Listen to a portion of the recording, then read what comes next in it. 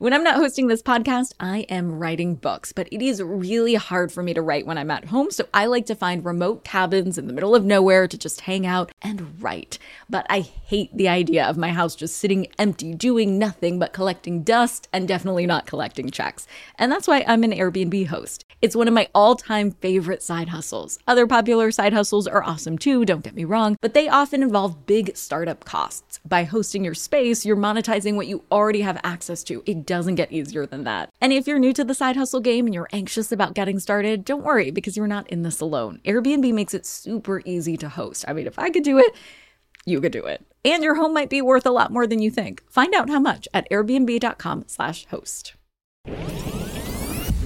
I'm Nicole Lappin, the only financial expert you don't need a dictionary to understand. It's time for some money rehab.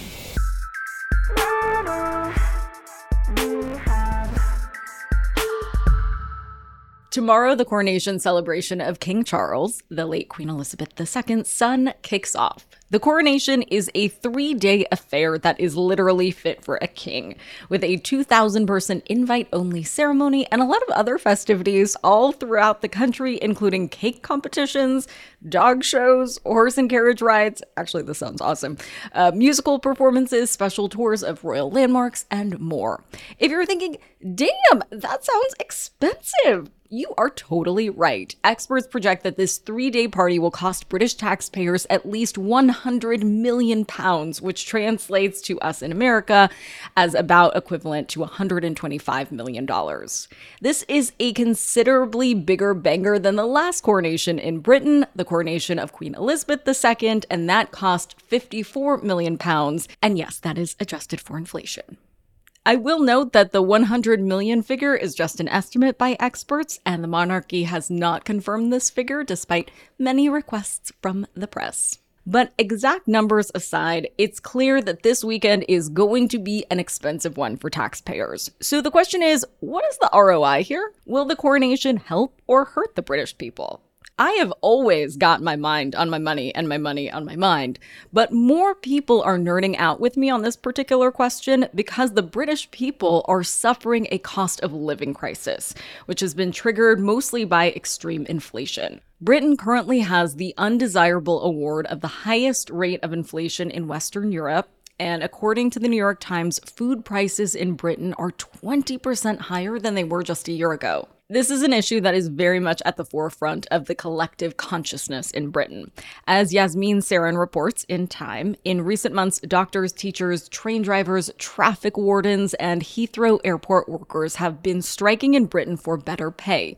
So it's not a great look for the British government to be sending taxpayers a huge bill while those very same people are crying for help. However, it is not the case that the British people are unanimously anti-coronation. The relationship between the British people and the crown is not that simple. It is not breaking news that there's a healthy group in Britain that still feels so much pride and positive sentiments toward the crown. According to an annual study on British attitudes toward the monarchy done by the National Centre for Social Research in 2021, 31% of British people felt that the monarchy was very important, and 24% said that they thought the monarchy was quite important.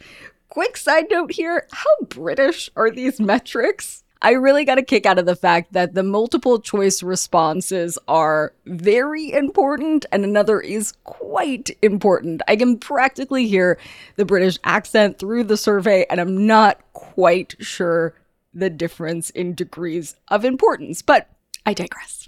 So anyway, the people who think the monarchy is quite or very important would probably also say that a coronation is good for the nation's psyche. Plus, the last coronation, Queen Elizabeth's coronation, was in 1953. So for most millennial Brits, this will be the first coronation they will get to experience. Plus, the benefits of the coronation aren't only warm and fuzzy. There's a lot of financial benefit to a coronation too. The coronation will attract a lot of tourism to England and therefore infuse the country with international money. CBS has great data on this, but the highlights are that the coronation is driving a 64% increase in hotel reservations in London and a 73% increase in train tickets to London from other parts of Europe, Also, a 40% increase in searches for flights from the US to London. This influx of tourists is expected to bring in a lot of cash. According to the New York Times, it's expected that during this 3-day period, more than £130 million will be spent on food, £245 million will be spent on souvenirs, £350 million will be brought in by businesses like hotels and pubs. And if you run a pub in London, by the way, rest up tonight because it's expected that 17 million extra pints will be poured across the country this weekend. So going back to my question on ROI, you could say that the government is spending £100 million to make £725 million. That's an amazing ROI. That's more than 7x. But that is not a totally legit way to think about it. Because again, we have to think of the coronation as being funded by the taxpayers. And it's not like every taxpayer in England is going to get a cut from a £725 million check, right?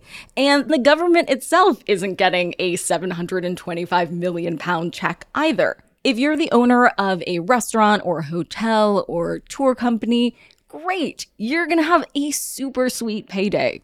But if you work at a restaurant or hotel or tour company in London, you're probably not gonna get any bonus from this weekend.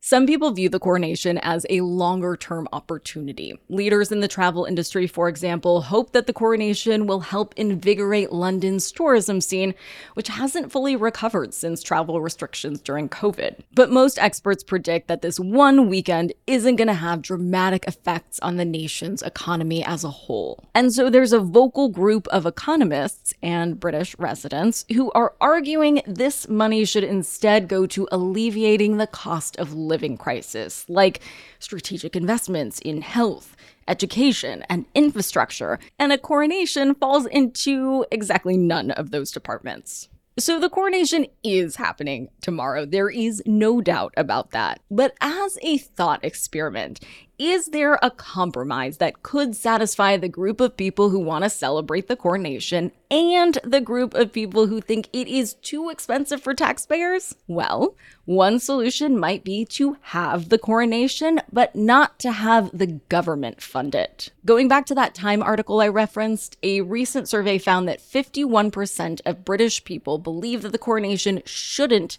be funded by the government. So, if not the government, then who should pay for it? One option would be for the monarchy to pay for it. Yes, I know that they are partially funded by taxpayers, but not entirely. They definitely have some personal money to play with. A recent investigation by The Guardian put King Charles's personal fortune at an estimated £1.8 billion. So yes, he should pay for his own party. If you're gonna have a big old fancy party, you don't expect your friends to foot the bill, do you? Another way would be to fund it the way the US funds inaugurations. Because while the British monarchy and the US presidency are very different institutions, both love the pomp and circumstance of a launch party. For the presidential inauguration in the US, a committee is formed and raises money from donors. Now, US citizens are on the hook for some of these costs, too. The actual swearing-in ceremony and associated costs are funded by taxpayer dollars. But the galas, the parades, and other events outside the ceremony itself are privately funded. President Trump actually broke the record in 2017 for the largest sum ever raised by an inauguration committee, a whopping $107 million. How those funds were then used has been under investigation, but that's a story for another time. So, 10 minutes later, I think my recommendation to the British monarchy would be go splitsies. Come up with a committee. Get rich donors who love a good coronation to fund some of it. And then, King Charles, pay for your own quite important party. For today's tip, you can take straight to the bank. If you're a royal fanatic and spent those surge prices to fly to London this weekend, I hope you used a credit card and then, of course, pay it off in full, because you often get a lot of insurance and international protections you might not realize. So before you hop across the pond, or anywhere internationally for that matter, check out what hookups you get from the credit card company.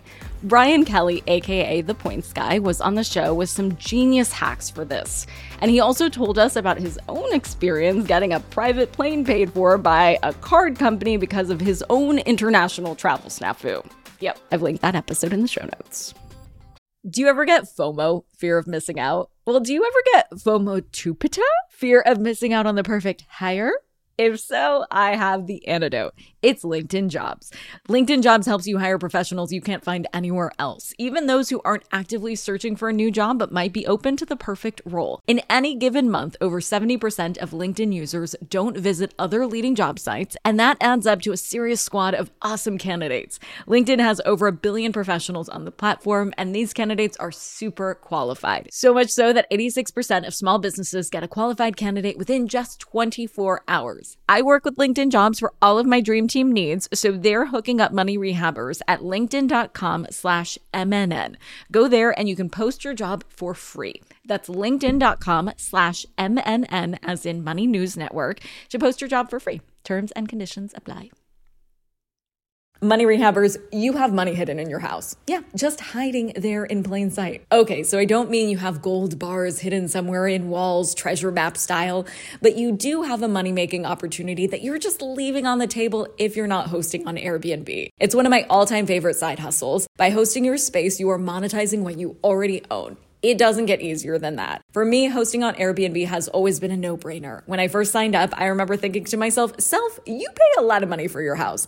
It is time that house returned the favor." And to get real with you for a sec, I felt so much guilt before treating myself on vacation because traveling can be so expensive. But since hosting on Airbnb, I feel zero stress for treating myself to a much needed vacation because having Airbnb guests stay at my house when I'm traveling helps offset the cost of my travel. So it's such a win-win. I mean, if I could do it, you could do it. And your home might be worth more than you think. Find out how much at airbnb.com/host.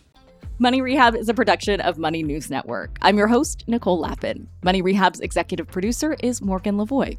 Our researcher is Emily Holmes. Do you need some money rehab? And let's be honest, we all do. So email us your money questions, moneyrehab@moneynewsnetwork.com, to potentially have your questions answered on the show or even have a one-on-one intervention with me.